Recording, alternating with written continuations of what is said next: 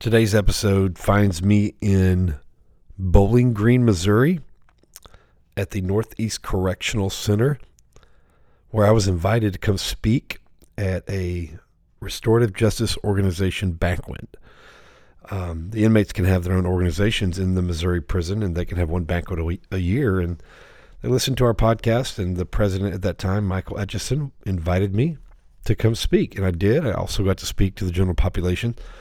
But between speaking to the general population and the banquet, I got to sit down with Michael and hear his story. I already knew it, but hearing it in person and in detail, and it's a good one.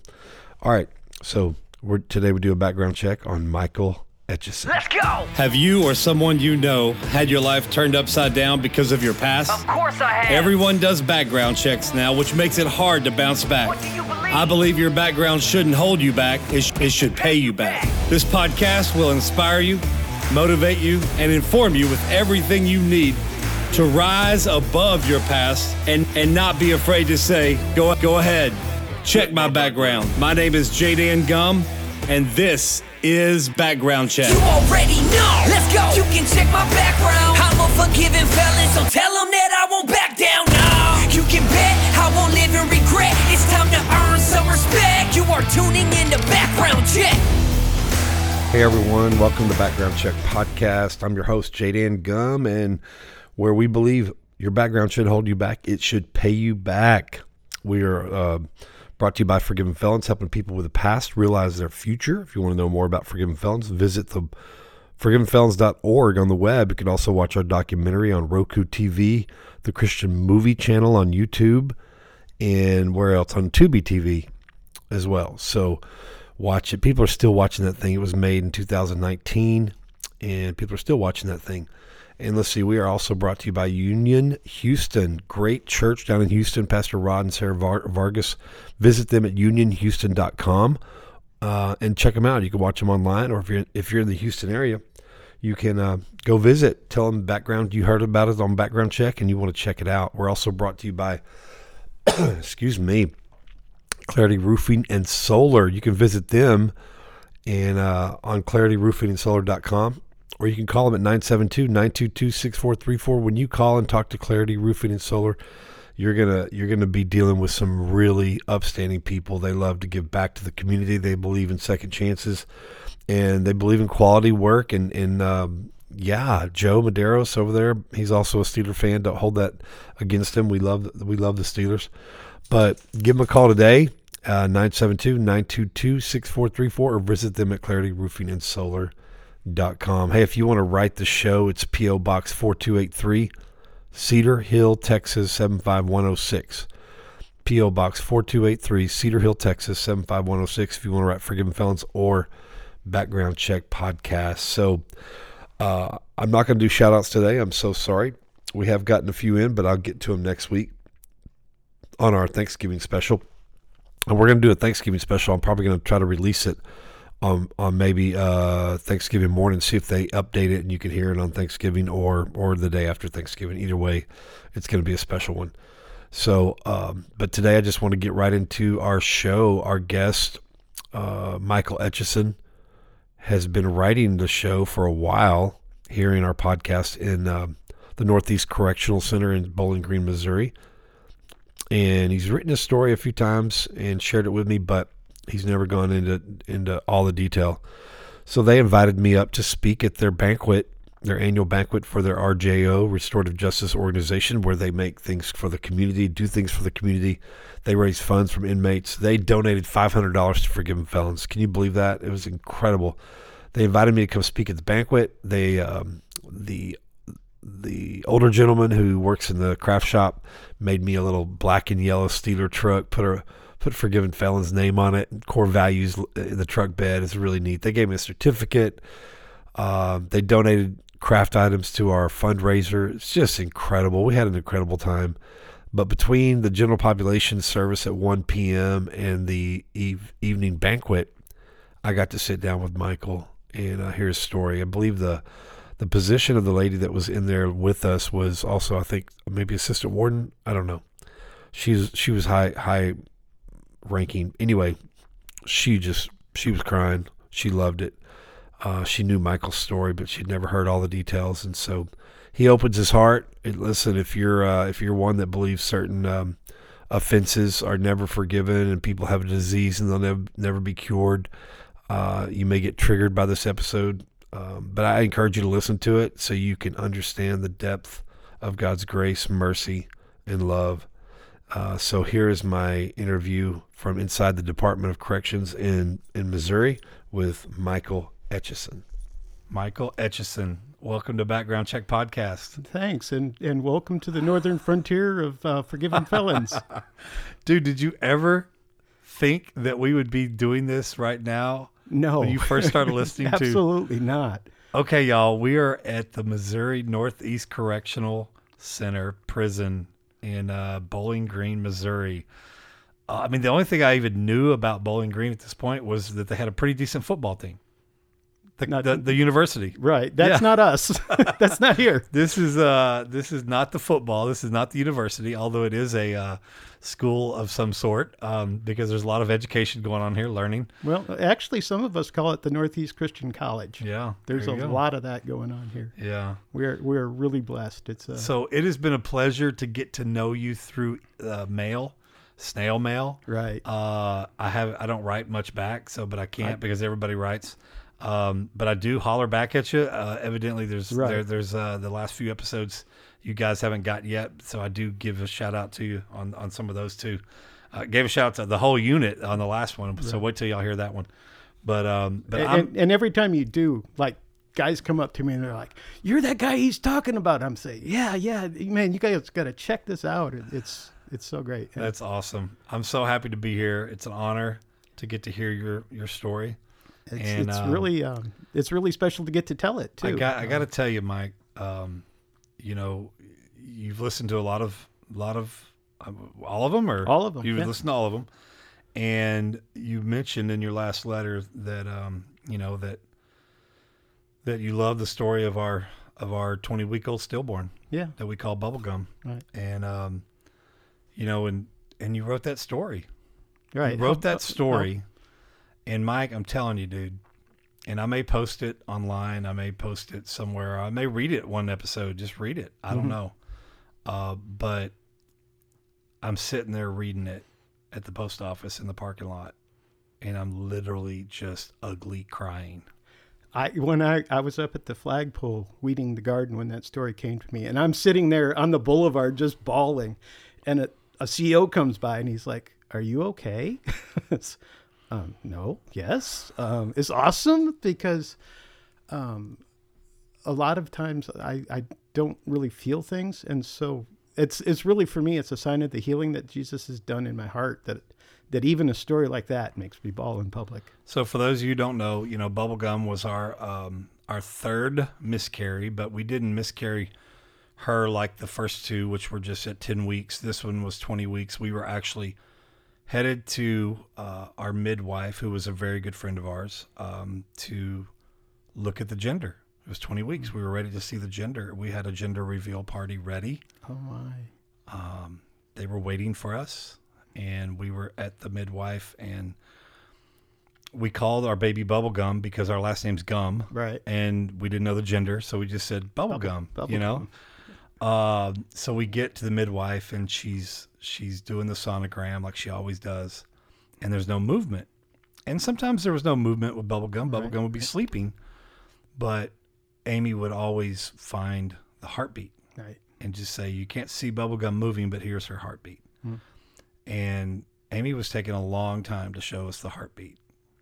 And I was like, "Amy, obviously Bubblegum's asleep, but why don't you just show us the heartbeat like you always do?" And she goes, "Well, I'm trying." And then my wife takes her hand and says, "Amy, it's okay. It's obvious." And I mean, you've heard the podcast where we've talked about it. It just devastated us. Devastated us, man. I mean, I was so many emotions. Part mad at God, part wanted to comfort my wife because I knew she was already thinking her body was inadequate, and she couldn't produce a baby. And I was like, all right, God, are we ever going to have kids here on earth? Yeah, that I can't imagine what that would have been like to. So to that's the child. history of why you because over the last 109 podcasts, we've had several podcast episodes where we've talked about that. Right. And so you gathered all that information, and then with a deposit from the Holy Spirit, From the Holy Spirit. Yeah. you wrote this story, and this story had me bawling. This story had my wife bawling. And then my mom came over later that night or the next day, and I let her read it. And she just, because that's her husband. Right. That Right. is my dad in heaven. And so thank you, man, for just... That was like pure Holy Spirit, because I was not even thinking about that. I was, well, at the flagpole, that's kind of consecrated ground, because I go Yeah. up there, and that's where I do my prayer time, and because I'm on my knees pulling weeds, and so God and I will talk about stuff, and it's a great place. Yeah. And that story it came, and it's really weird because it was like there was a deadline. I had to do it that day. Wow. And so I wrote it once on the tablet and then sat down at a typewriter. And me and typewriters, we don't get along well. I mean, And you mentioned that. You said if there's a mistake, don't look. Please overlook it. I'm a whole lot better with WordPerfect. Yeah. Well, man, I appreciate you. We'll cherish that story forever. Good. I'm glad. And so thank you. So tell us. Okay. So I'm here because of you. Right. All right. But you have this organization. Tell us who you are, what all you do on this unit, what you're involved in, what you got your hands in. But talk about the main one, Right. what reason we're here. So my name's Michael Atchison, and I'm here. I'm the current president of the RJO for about 3 more hours. And tell everybody what RJO stands for. RJO is the Restorative Justice Organization, Okay. and every year we kind of flop over, and so we'll be changing the guard here in a little bit, and we'll have a new group coming in, and they get to be in leadership for a while. And what does the RJO do? How long has it been in existence? Oh, that's a good question. I don't know that you don't know? actually. I know that the RJO in the state of Missouri, they do things to give back to the communities that they've affected. Okay. And so they'll, we've got all kinds of little projects that we do. We make crochet hats, and we make quilts, and we make things that are donated to homeless shelters. They've got, they make coloring books that they use up in the visiting room. And Wow. they've got stuff that they send out to classes. Maybe they can get us some pictures of those and we can post as well. Okay. Yeah. Okay. That'd be great. I think they'd love that. So as president of the RJO, what has been your job and what is... Well, my big job, we've had a lot of controversy about our fundraiser event, or our fundraiser item, and it's been going back and forth. And like every single meeting, we've had to vote about what it was going to be. But my real job was just learning how to be in leadership, because I actually knew very little about it. Yeah. And it's a God thing. God was provided a way to learn some leadership. So That's good. but I'm involved in a bunch of other things around here. We've got Prison Performing Arts. And what do they do? They put on plays, and that's a group of actors and actresses, and we've got awesome directors, and we even And those are all just from inmate being... no, these are people from St. Louis, Missouri University. Okay, so it's people out there that are performers and artists, and they come inside here to perform their... No, the inmates are the actors. They come in to direct us. Oh, okay. And this last play that we did was called Hagseed, and it was an adaptation of oh my gosh, I've forgotten her name, but she wrote a book called Hagseed. Gotcha. And so they adapted it specifically so that we could do it, because it was a play about prison performing arts kind of stuff. Oh, cool. And so they were going to put on Tempest in a prison. And so it was specially adapted for us, and that's Wow. just awesome. Those are really awesome people. I'm also in the VVA, Vietnam Veterans Administration or organization, and they do a lot around here So too. you served. Yes, I was in the Navy for 11 years.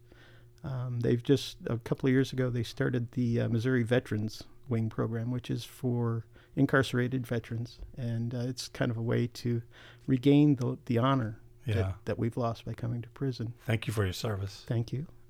We've served a lot of veterans come through for our transitional houses. And I think a lot of people don't understand. We've had some Vietnam vets come through that were introduced to heroin Yeah. during the war. It was provided. Yeah, it was for given them, to 'em, given to them, and then they get out and they're hooked, Right. and then they end up in prison because of that addiction, and it just breaks my heart, man. And Breaks my heart. we had a guy that lived in our wing that was a Vietnam vet, and he was a drug addict, and just a sad case. Yeah. And he recently had passed away, and that was pretty impactful. Yeah.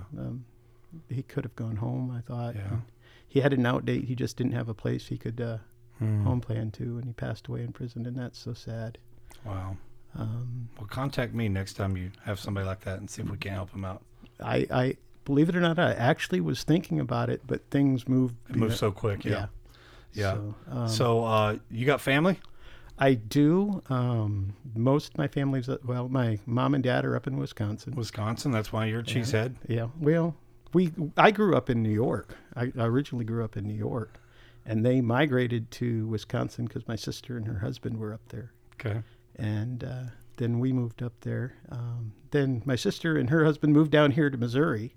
And for years, we'd come down and they'd be like, "Oh, you guys have got to come down here. This is so great. I mean, it's like 70 down here and it's 30 below up there." And so so 99, I was like, "Oh, that's it. We're coming down. We're moving down." We moved down here, and 6 months later, they moved back to Wisconsin. I'm like, "You tricked us. You tricked us." So, Oh, man. But now they're out in Pennsylvania. Okay. And I'm currently married. And have 4 children. My wife is up in Wisconsin too with our children. They're all adults now, but she's filed for divorce, and we're in the kind of final stages of it. Yeah. And I've done a lot of praying and fasting, and at one point I thought that maybe God was saying that He was going to resurrect the marriage, and I was praying and fasting about it, and it just doesn't seem like it's going that way. Yeah. But I've put it. I really have. I put it in God's hands and said, I'm going to do prison ministry when I get out. And Priscilla Bordeo said, when you get out, run 100 miles an hour doing what God said to do, and look around and see who's around you. And I'm like, there's no way. There's no way that, my wife is a wonderful person, but there's no way she could keep up with that. And she's been really badly hurt by the things that I did. And it's sad because for many years I lived a fake Christian life in front of her.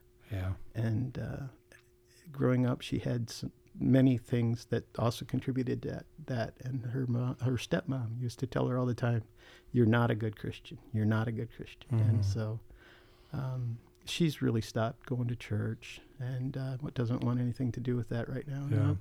Yeah. That really makes me sad because on the flip side, here I am in prison, and God's been doing some very awesome and powerful things in my life. And just what's He doing in your life? Well, right now he's got me doing a podcast. But so 16 years ago, right? Let's go ahead and let's dive into your background. You ready to do a background check? Sure, absolutely. You nervous? No, good. Not at all. There's no pressure. Like I said, your episode, First Things First, right?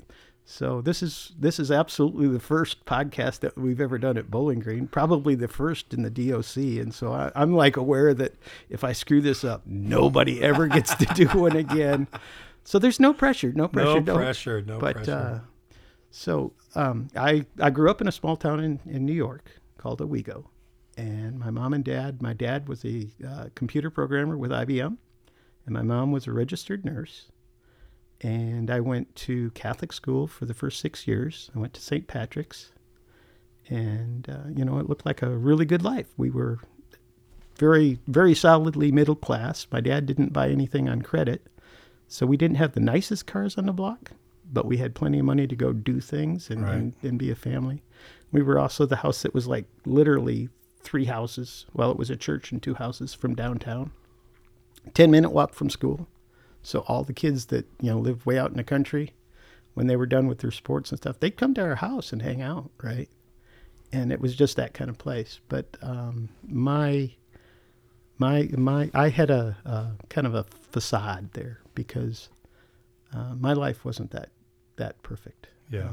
I've kind of come to the conclusion that I was molested when I was probably 3 or 4. Yeah. And I don't know who did it, and I don't remember all the details. I can guess, but that's all it would really be. Yeah. But when that happened, I built this wall kind of around myself to protect myself. And I've read several books, and they tell me that when that happens to somebody that young, they come to one of two conclusions. They come to the conclusion that God can't be trusted, or they come to the conclusion that I wasn't worth protecting. And I had both. I didn't think I was worth protecting. And so my dad and my mom, they were, really great people. I don't think they had any idea what had happened. And so my dad was a typical dad of that time of the 70s, right? And big boys don't cry and big boys don't show emotions. And there's a picture of me in the family slideshow, and I'm like 5, and I'm angry, and I've got my hand cocked back. I'm gonna punch something, and my eyes are like demon red. Wow. And so every time the family did their little slideshow thing, that was in there, and everybody go, "Oh, how cute, how cute!" And so I learned that you don't show any emotion because they'll laugh at you and they'll make fun. And then, and I wasn't a real popular kid at school. I was the kid that was like teased and picked on a lot, and probably mainly because I had that issue in me already. Yeah. That said I'm unworthy and I'm broken, I'm dirty. So when people say that just resonates, right? Yeah. It strikes deep. And somebody that doesn't already feel that way just shakes that off. Right. They're like, "No, I'm not. I know I am," but all that kind of stuff. And me, I was like, "Yeah, you're right. I am that what you're calling me."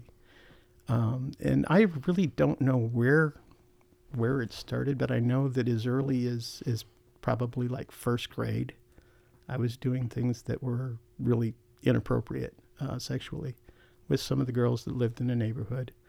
And so that really, again, that kind of contributed to the whole thing. And I shared it in a letter with you. I had this memory of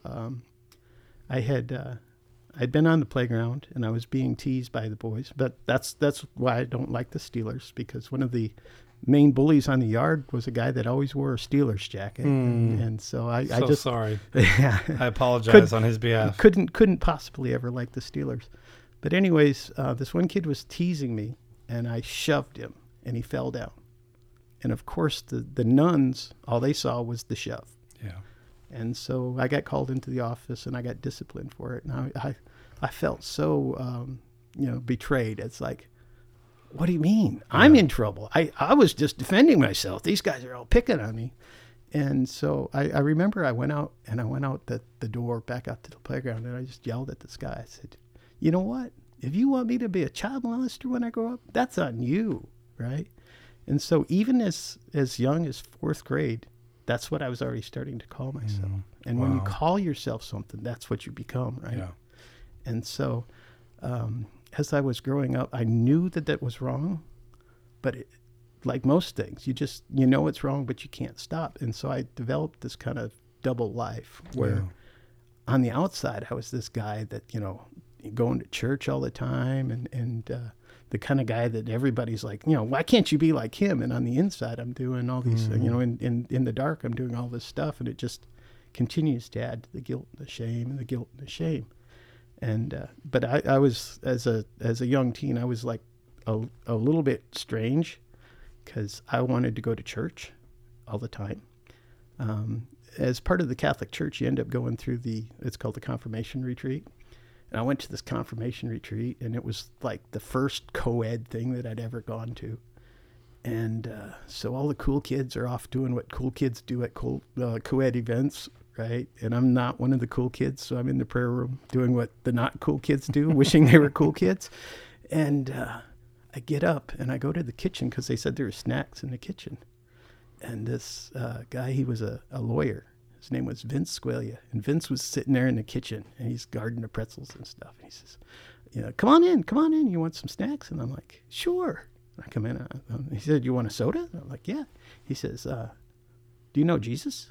And so at this point, I'm like 14. I got 6 years of Catholic school. Yes, I know Jesus. No, he said, you know about Jesus. Let me tell you. Let me introduce you to Jesus, right? And so the Jesus he told me about wasn't anything at all like I had learned about in school. I'm like, man, I want that. So I prayed a prayer with him and accepted Jesus. But at that time, in the 70s, we didn't do a lot of that, grabbing a hold of guys that have just accepted Christ and going, okay, now this is how you should live, right? It's just like, oh, we got it. We got a tally mark. We won. Yay. And so I went back and I continued to live that kind of dual life. And I knew what was wrong, and I, try and stop, and you can't. The more you try and get yourself out of this jam, the deeper you get in it. And so we move on to when I'm 18, right? And, got the whole self-esteem issues going on and stuff. And I decided that I'd go ahead and join the Navy. And part of the reason that I joined the Navy was because I was really afraid that if I applied to a college, they would reject me. Because that's something else that's really common with sex addicts, is that fear of rejection. And so I was terribly afraid that I'd be rejected. So I didn't even apply. I was just like, I'm going to go to join the Navy. That solves that. And I also thought that I would, if I could change my location, I could change my situation, right? The old geographic cure for the personal problem that never, ever works. And, when I look at it now, I'm like, and the Navy was such a great choice because they're so moral. But so it didn't go well. And I get through boot camp, and I ended up going out to San Diego for my first school. And there I found, the nightlife out there, the strip clubs, and there's adult bookstores. Coronado Beach? All over. And so that added to things. I mean, it's like now we're sinking even deeper and deeper. And ended up, I almost didn't make it through my hospital corpsman A school because I was spending so much time running around San Diego. And I'm a smart guy because when I was in high school, I took the SAT and I got a 1200 on my SAT, which in 1983 was top 10% of the United States. And so all of a sudden, my fear about being accepted in college was kind of blown out of the water because they started sending me letters saying, hey, come here. Yeah. But at that point, I thought I had committed to the Navy. It turns out in the delayed entry program, I probably could have said, nah, I'm not really interested. And so on my graduation day, right, the recruiter calls and says, hey, just a reminder, you're going to boot camp tomorrow. I'm like, oh, no, I'm not. I'm going to college. He says, oh, yeah, just come out to the MEP station and sign some paperwork. You'll be out. Sure. out on your way to boot camp. So, but anyways, I get out to San Diego, and, now I've got money and I've got freedom and I can just do whatever I want. And so the downward spiral continues. And end up my first duty station, ended up going up to Connecticut, which was a nice duty station, but it was a naval hospital. A naval hospitals, everything's got to be, super, nice, clean, and pressed and all that. And I was not the nice, clean, and pressed guy at that time because of the self-esteem issues. And I got called down to the CO's office one day. He had a stack of papers on his desk. And he had the paperwork that my charge nurse had filled out, and it said that I was a horrible person, right? And he says, I've got this problem because this is what your supervisor says. And then he's got this big stack of letters that are patient letters that are saying, man, great care, guide to wonderful, wonderful care, best we've had. He said, I have a problem with this. I don't know what to do with it. So I think it may be something between you and the charge nurse. I'm going to move you. And so they put me on a different wing, and I did better, but I really didn't like being in that the hospital environment. So I got my next duty station was down at Lejeune, and I went down there, and there was where things kind of got, there's where things took a really bad turn because I made this friend down there, and after I knew him for about 2 years, I began to molest his daughter, and that continued for quite a while actually. And, eventually that came out, and as all things will. And were you married at this point? When it began, no, I was not. As a matter of fact, that's actually one of the reasons that I decided to get married, because I thought that would fix the problem too. If I had a wife, things are going to be all right. But that didn't help at all, unfortunately. So it came out. after some years, after some time. And by that time I was married. I had actually gotten out of the Navy and come back in when it came out. And because of some issues and stuff, they didn't prosecute. They were, I don't really understand it all, but they didn't at that time. But they were going to just discharge me from the Navy. And if I had, I guess if I had turned around then, things would have been a lot better. But I had this attitude that, well, I'm already sunk. I'm already done. I'm already sunk. So while I was waiting on this processing to get out of the Navy, I ended up molesting another girl. And that time they prosecuted, and I ended up going to the brig for 18 months, which is interesting because if you look at when you were in prison, and I went to the brig, I got out, you went to prison, you got out, then I went to prison. So we've been doing this since like 96. But so when I was there, they had this program, and in the program it was for sex offenders, and this therapist was there, and so I had kind of used my religion at the time as a shield to deflect everything that he was saying about how to make changes. And so when I was getting ready to leave, he basically said, "You're hopeless. You're hopeless. There's nothing ever going to change in your life." And I understand now what he was saying is that because you won't listen to what I'm telling you and you keep doing this, I believe by faith I'm healed, that I don't have to do all this work, that you're hopeless. You're not fixed. And so I didn't listen, and I was doing that whole, I believe I'm healed, so I'm healed. And at that time, the federal government wasn't really required to report. And so I got out, and we went to Wisconsin, and, like clean slate, here's your second chance. And I went to work for a company up there, a turkey plant. And one of the coolest interviews that I had, I was a temp working for them, and they posted for a maintenance job. And I was like, "Can I apply for that?" And the line manager was like, "Sure, anybody that works here can apply for that position, but they won't hire you because you're a temp." And so I put in the application, and they called me for the interview, and I come down, and on the manager's desk is a pair of coveralls with my name on it, and some boots and a hat with my name on it. I said, "I guess I got the job." He's like, yeah, we're going to hire you. But I ended up losing that job too because of the sexual addiction. I had porn everywhere, and I had some pornography that was in a folder in my locker.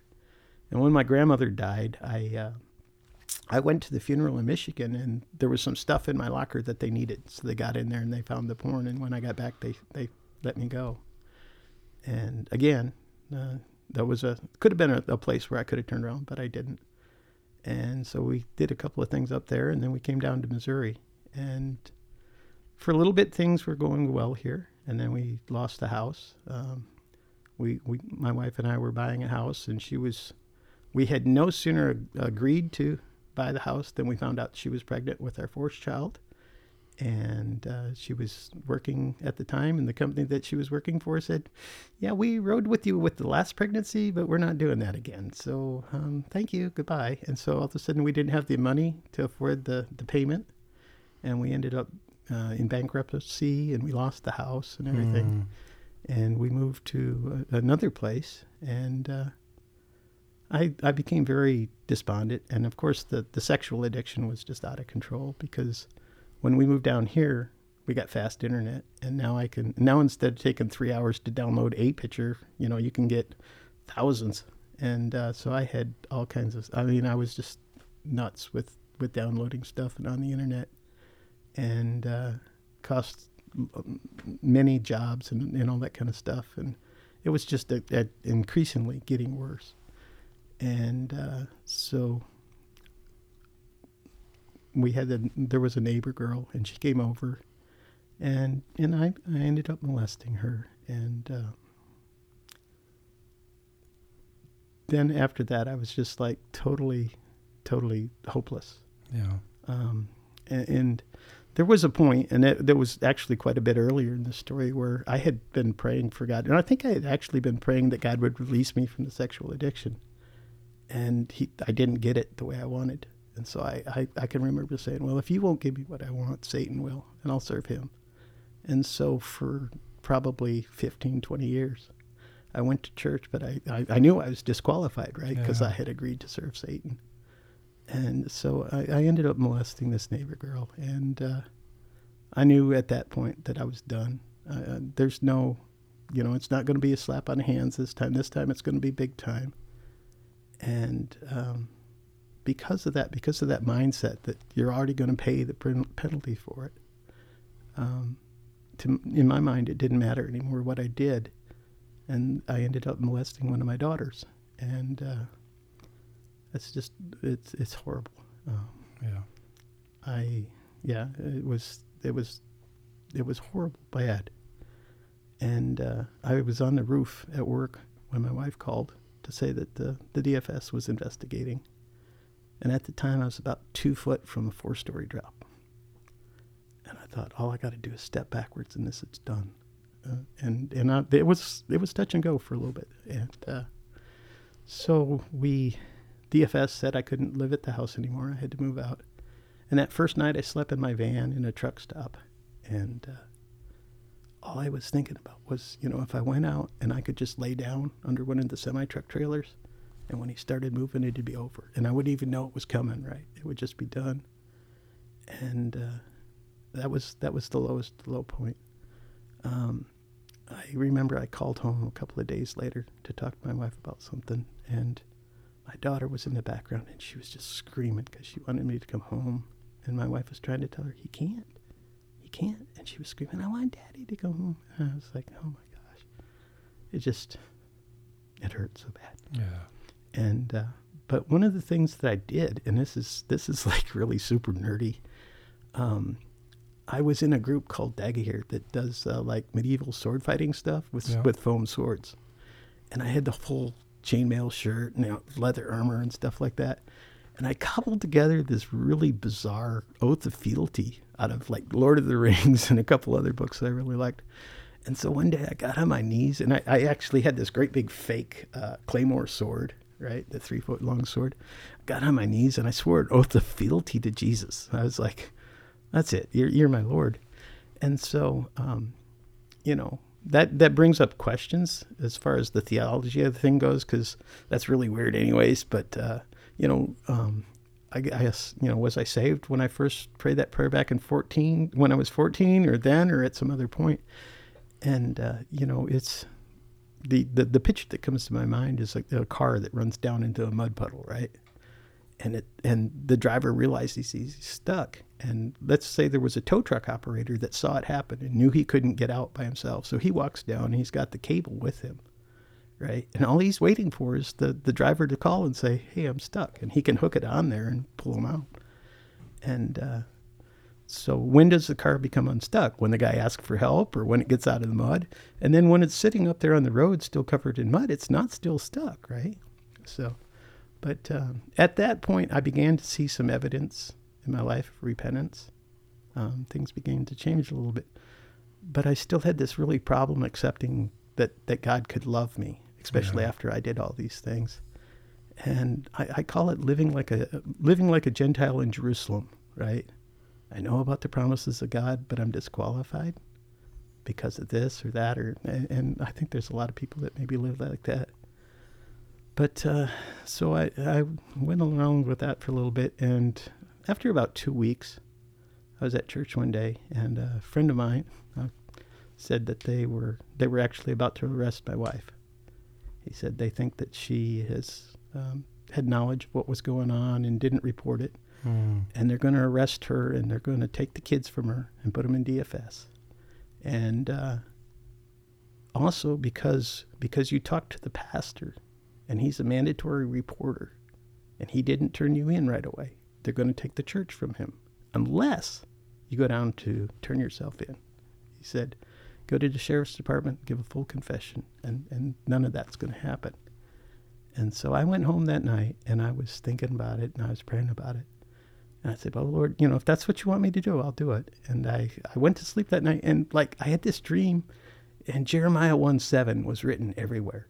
And I'm not real familiar with that verse. So I wake up, and I look it up, and it says, do not be afraid to go talk to those that I send you to. I'm like, okay, I'm in. I'll do that. So I went down, And the people that I was staying with, they had a daughter who was on the street, and they hadn't seen her in a while, and they were really concerned about her. So I said, the first thing I'm going to do is this. And I went down to where the last place they had seen her, and I went to everything, like the McDonald's, the laundromat, and everything.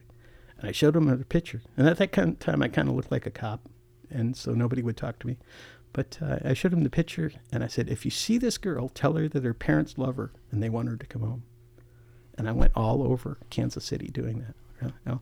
And actually, I guess when she came back, she was in jail at the time. When she hit the street, she said that she couldn't go nowhere without people telling her that their mom loved her. And she actually ended up going back home. And so that's awesome. But so I thought I was going to die that day. I really thought I was on a suicide mission. I thought when I went to the sheriff's office and confessed that they'd put me in, you know, I've seen it on television, right? Yeah. They put you in the cell with the Bruno, and you end up dying. And I went into the sheriff's office, and I told him that I wanted to confess, and he actually said, well, I'm kind of busy today. Can you come back tomorrow? I'm like, no, I've got $600 in a van. If I walk out of this police station, you're going to have to come look for me. So let's do this now while I'm up for it. So I went in and I confessed, and they put me in solitary confinement on a suicide in a paper suit. And so there we go. And for probably 10 years, I continued in that idea that I had sold out to Satan, but I still went to church. I mean, that's just what I did. I went to church, and I had some really great experiences with God, but they were like really temporary. And move up to 2010. I'm at about the halfway point on this 22-year sentence. And I'm thinking about the fact that I've got as many days to do as I've done. And I couldn't do it anymore. I was just like, I'm done. And I felt like I was invisible. I didn't feel like anybody was noticing me. Yeah. I felt like even at our church, I felt like if I were gone, they wouldn't even notice. Nobody would even say anything. And so I was gonna kill myself. I was gonna end my life. But I didn't want to do it around Christmas, because Christmas was Grandma's favorite holiday, and even though she had already passed, I didn't want to ruin Christmas.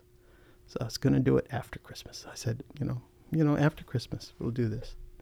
And I had made a plan and everything. And I was a tutor at the time, and I ran into a guy that had been in this. They have a program that's called the Intensive Therapeutic Community.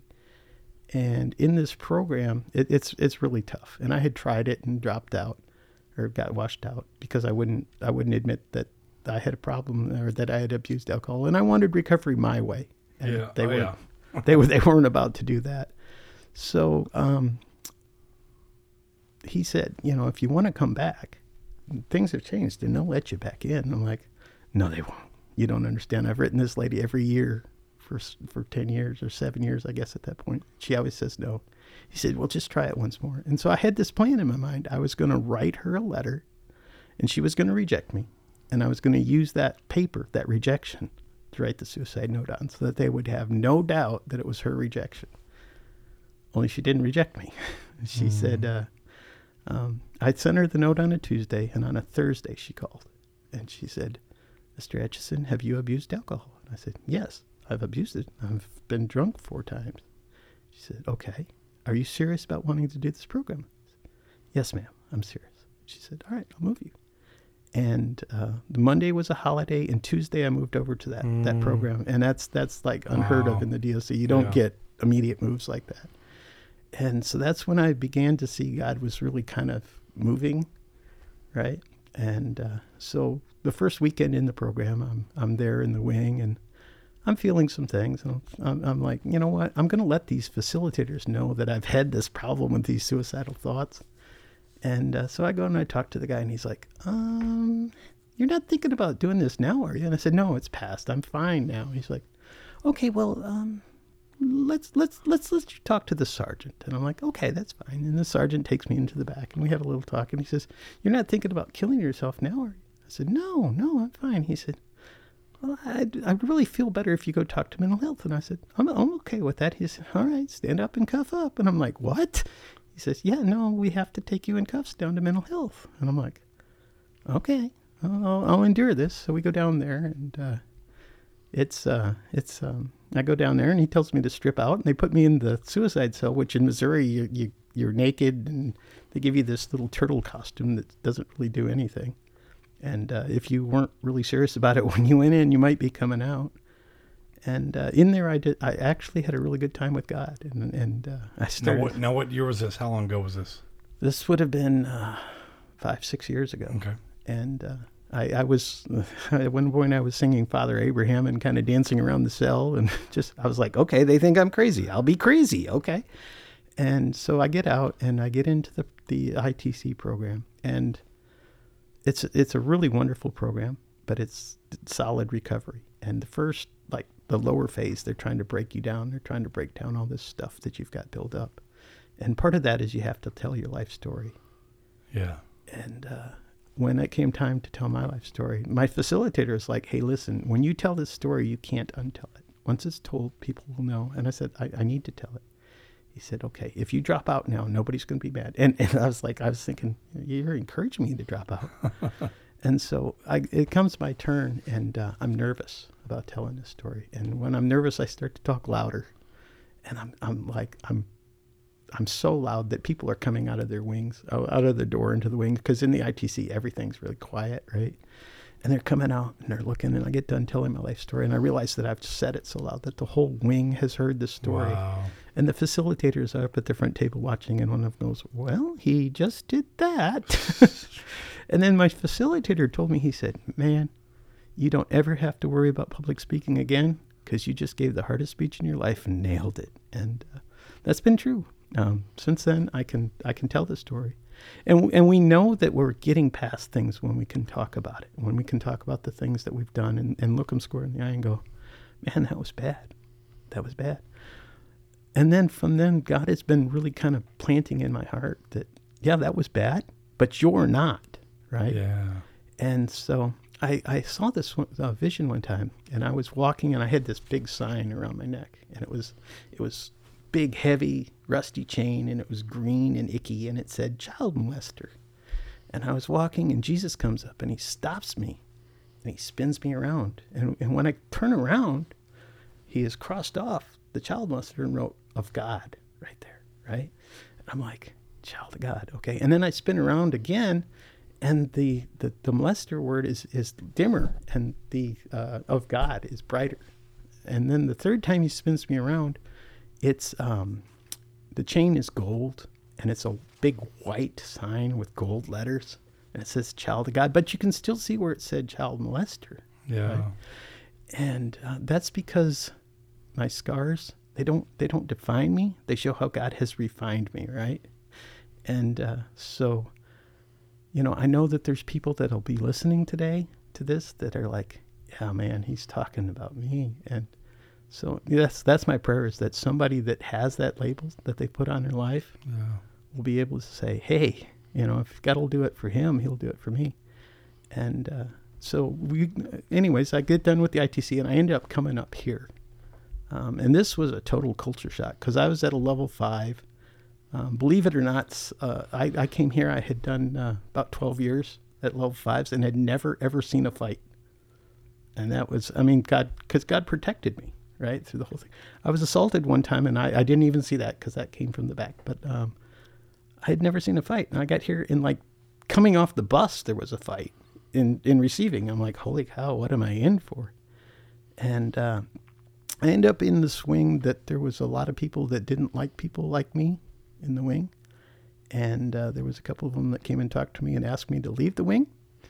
And I was like, no, I'm good here. I'm all right. And then one day my cellie gave me a note, and he said that it had come from those people, and that it said that I needed to leave immediately. And at that point, I was kind of frustrated with dealing with him. And it was like 3 days before Christmas. So I went back and I told him, I said, yeah, I need to go to protective custody. And, I was kind of proud of the fact that I had done 12 years on the yard at a level 5 and had never needed to do that. But here I was. And so I get down to the hole, and they put me in a cell by myself. And I'm like, this might not be too bad. And then about 3 hours later, they move this little young rascal in there, and he's just starting his bit, and he's trying to earn his stripes, kind of thing, right?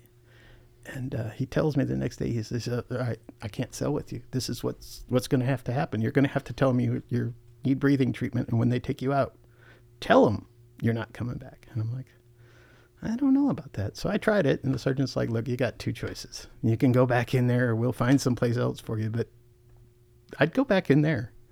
So I went back in, and so for 2 days, I heard him telling people through the vent that the only reason he was letting me stay in there is he's going to take Christmas dinner.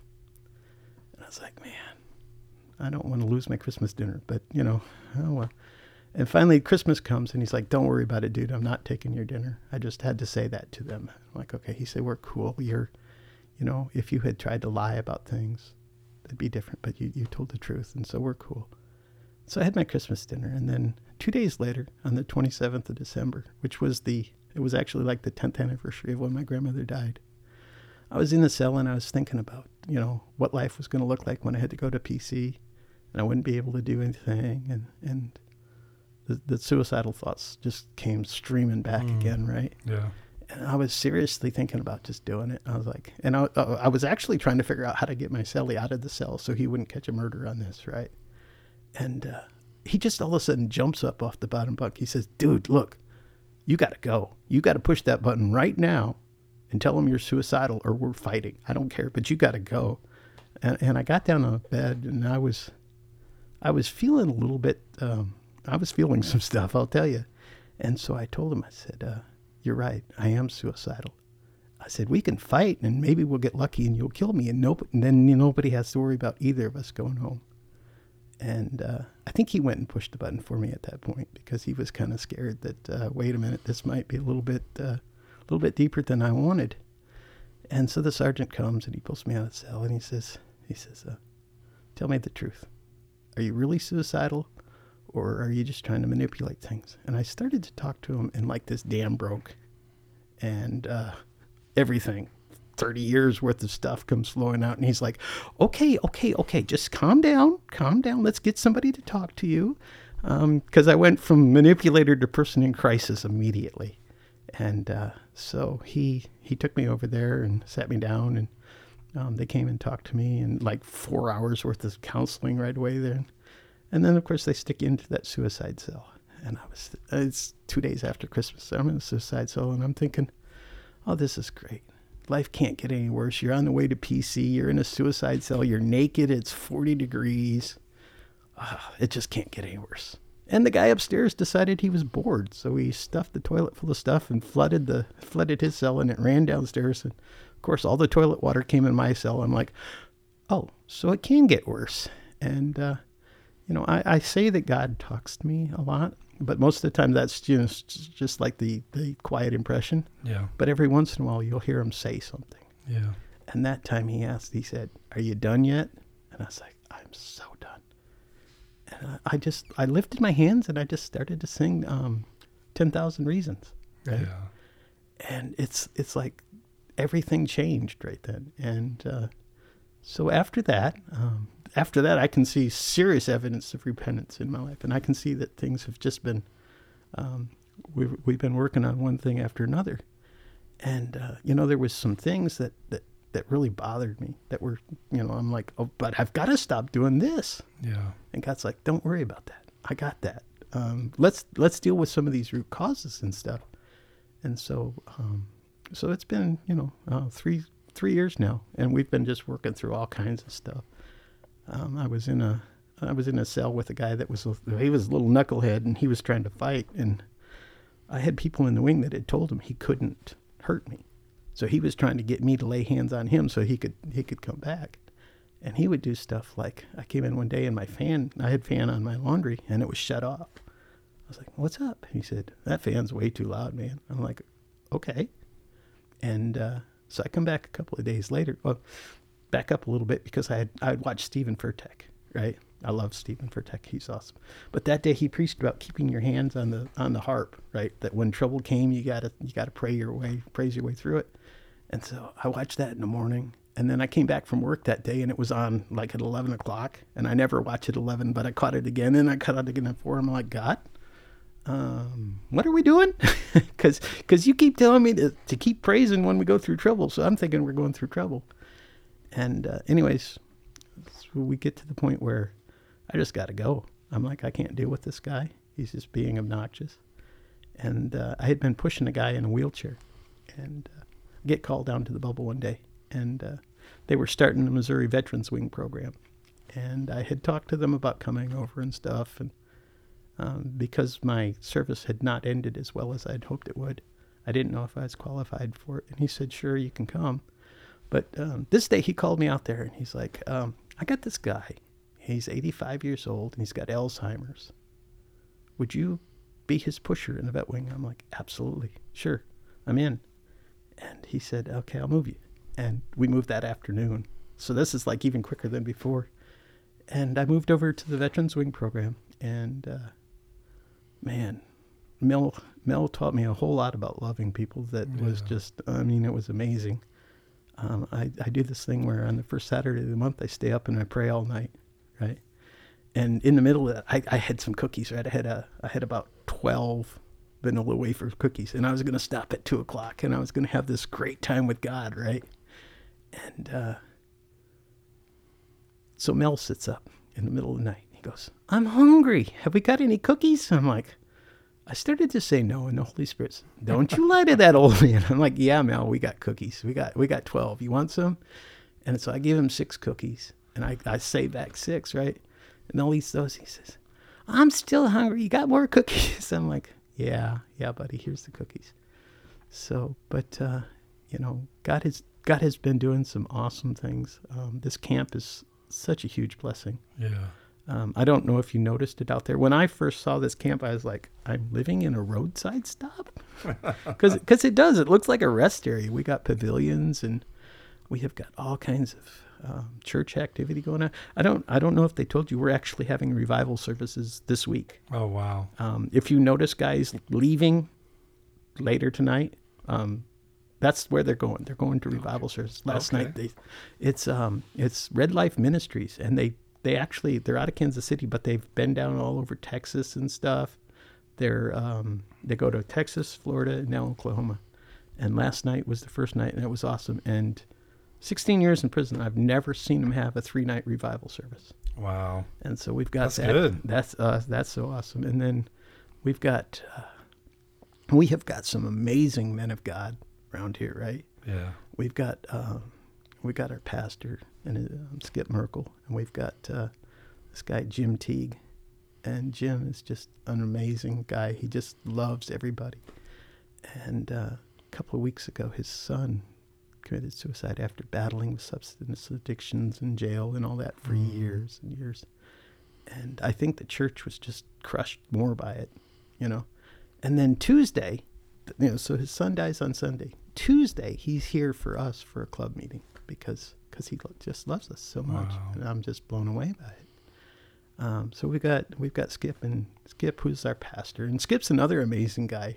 Yeah. On Monday night, he does what we call bring-in discipleship, and there's 15 of us that get to come up here, and we have classes with him, and he's basically teaching us to be ministers and pastors, and that's so awesome. And then we've got Lyndall and his wife Lydia's shoemate. They come in on Wednesday night, and we've got there's a couple others, but there's like 6 of them, and I was adding it up the other day, and between them they've got 150 years of prison ministry. Wow. And so I was just like, man, we are so blessed to have these people pouring into our lives, and our church is awesome.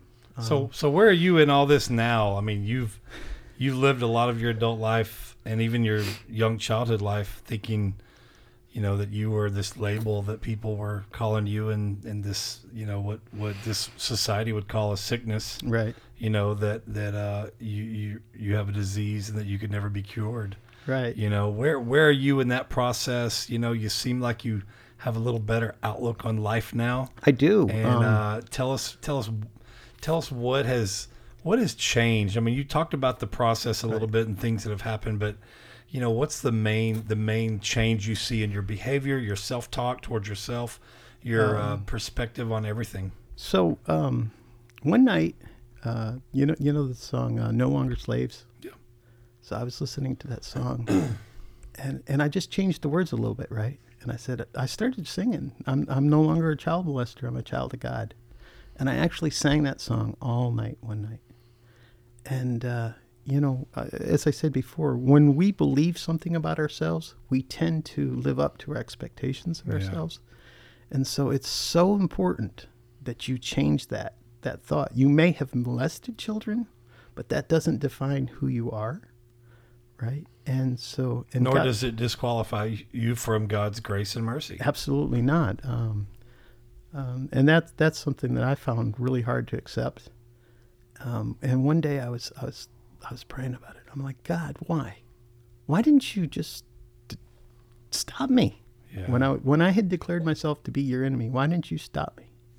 He said, because I love you. And in order to stop you, I would have had to destroy you and send you to hell. And I was like, you let me hurt people you love because you love me? That's great for me, but that's not good for them, God. I don't understand how this works. And he said, the sheep come to the shepherd when they're injured, and the goats go away. And, I know that doesn't change anything, that what I did was so wrong and horrible. But I can see that in my life, and the other thing he said is the person that molested you, would you want me to destroy them and send them to hell? Mm-hmm. And I had to think about it for a little bit and said, no, I don't want them to go to hell. I want them to come to know you. And he said, well, he has.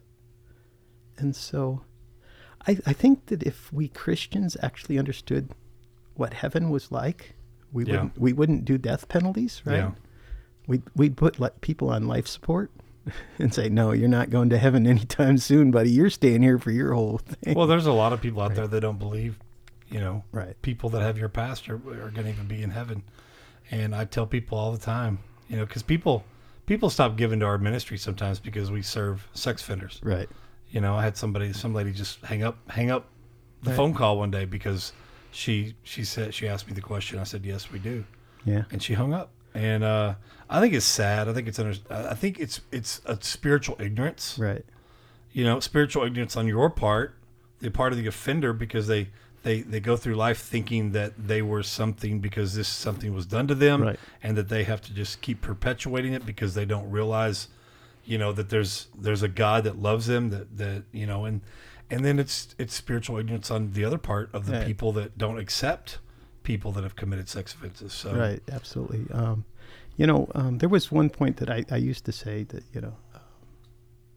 molesting children is a sin, but so is lying. So molesting children is no worse than lying.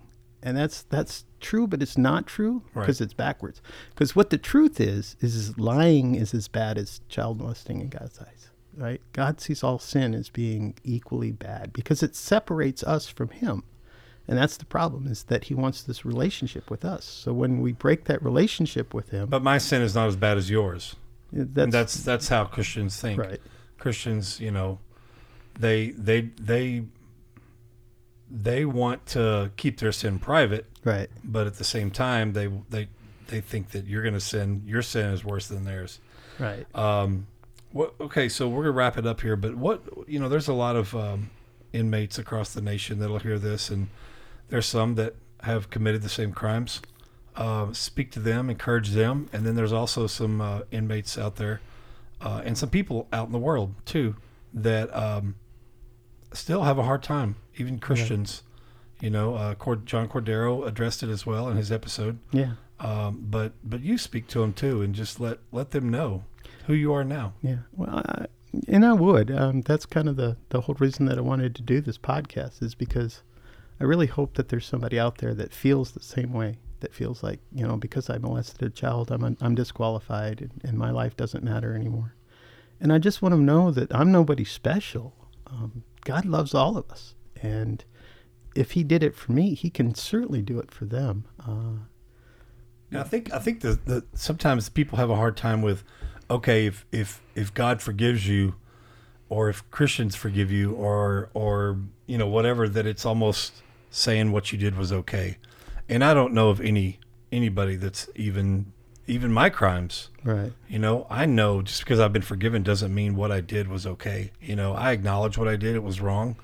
But again, just like you, I don't let my past define who I am today. And,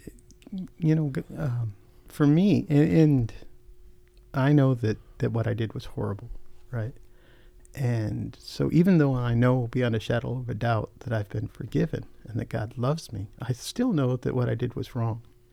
And that brokenness, and when you're able to look into that brokenness and say, I know that I was wrong there, Yeah. that's when God can start to work with you. Right. And I think that sometimes the people that have gone through these things, they end up being stronger because of the things they've gone through. I agree. And, I agree. I do want to speak to the people out there that have sex offenses and just let them know that your truth may be ugly, but it's your truth. And embrace that and give that to God and let him work through that and heal that. And he'll do amazing. And you've said it many, many times. Let him make your mess into your message. Yeah. And I've also said, when I was talking about our name, Forgiven Felons, and I was trying to get God to make the word felon disappear, and he said, no, embrace it. Right. Because that's my truth. Embrace it. But I felt the Holy Spirit say, just because you embrace something doesn't mean you have to let it identify you. Right.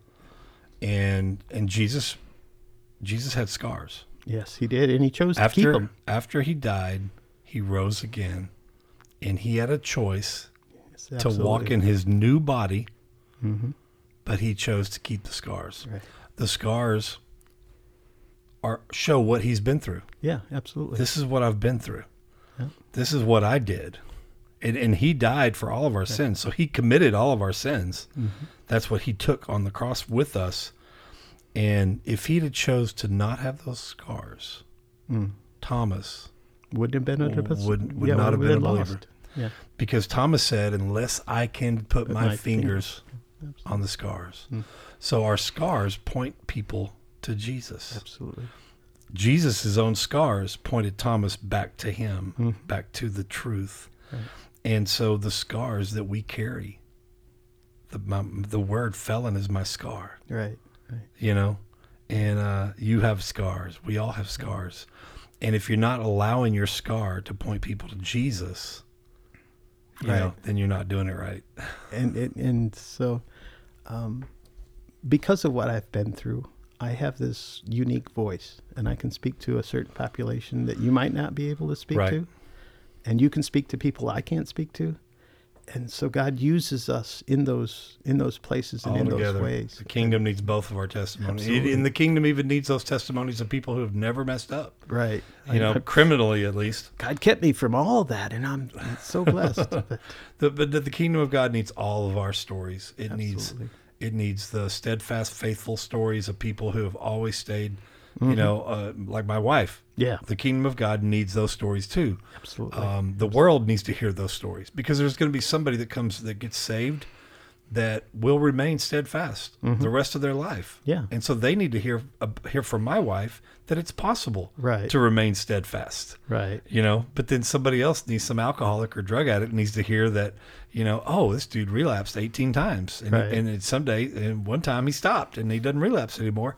Now he's, celebrating his 19 and a half years sobriety. And speaking of that, today is September 15th with his Kenneth Pruitt's 14-year Yes. clean date. And Yep. so congratulations to Kenneth on that. And this Sunday, of course, not when we're airing this episode. This episode will be aired in October, but September 18th, which now they are calling National Comeback to Church Day. Is really? September 18th.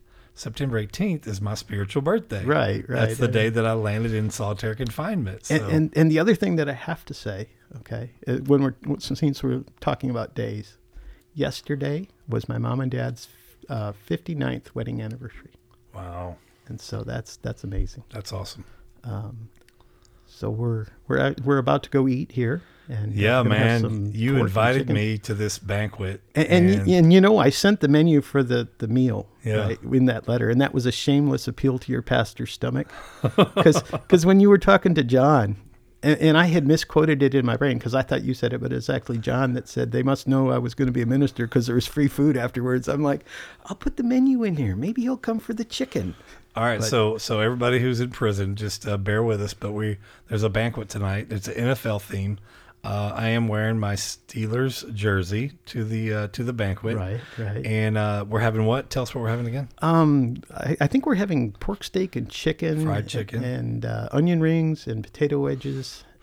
And King Hawaiian rolls. All the organizations here, we get to have a banquet every year, and this is like banquet season for me. Nice. And so all my clubs are all lined up. So I don't even know what we're eating, but we're going to also switch out, like we said. And Kenneth Friend, who was the president who got me nominated for the job when I wasn't at the meeting, and that was horrible of him. But he nominated me as president at a meeting I wasn't at, and so he's going to be taking over as president again. And so we'll give a little shout out to it's him. been an honor to hear your story up Thank close and you. personal. I've kind of known about it all along because of the letters already, but I just want to thank you for your time. Thank you for the invite. I can't wait to speak tonight and hang out with all It's you gonna be guys. awesome. It's going to be And so awesome. again, thank you so much Yeah. for being transparent, vulnerable, putting it out there, but also sharing who Jesus has the man Jesus has made you. And I really just hope that somebody listens to it and goes, man, if he can do it for him. Because a lot, I was listening to yours and I'm like, that's different. But God, you did it for him. Come on, do it for me. Do some. And he did. There's some things that he has taken away. Yeah. And because I prayed, I said, you did it for Dan or J Dan. You can do it for me. And he did. But there's other things that we're going to have to walk through. And Yeah. We're fixing these. That's the thing, man. we gotta And find the whatever roots. he does to take away means he believes that there's right. something in you that can walk through this journey of deliverance. Absolutely. So Absolutely. I'm proud of you, man. Thank you. Thank you for listening and continuing to keep pushing forward and serving the Lord. I will. And you do the same because I'm coming to work for you.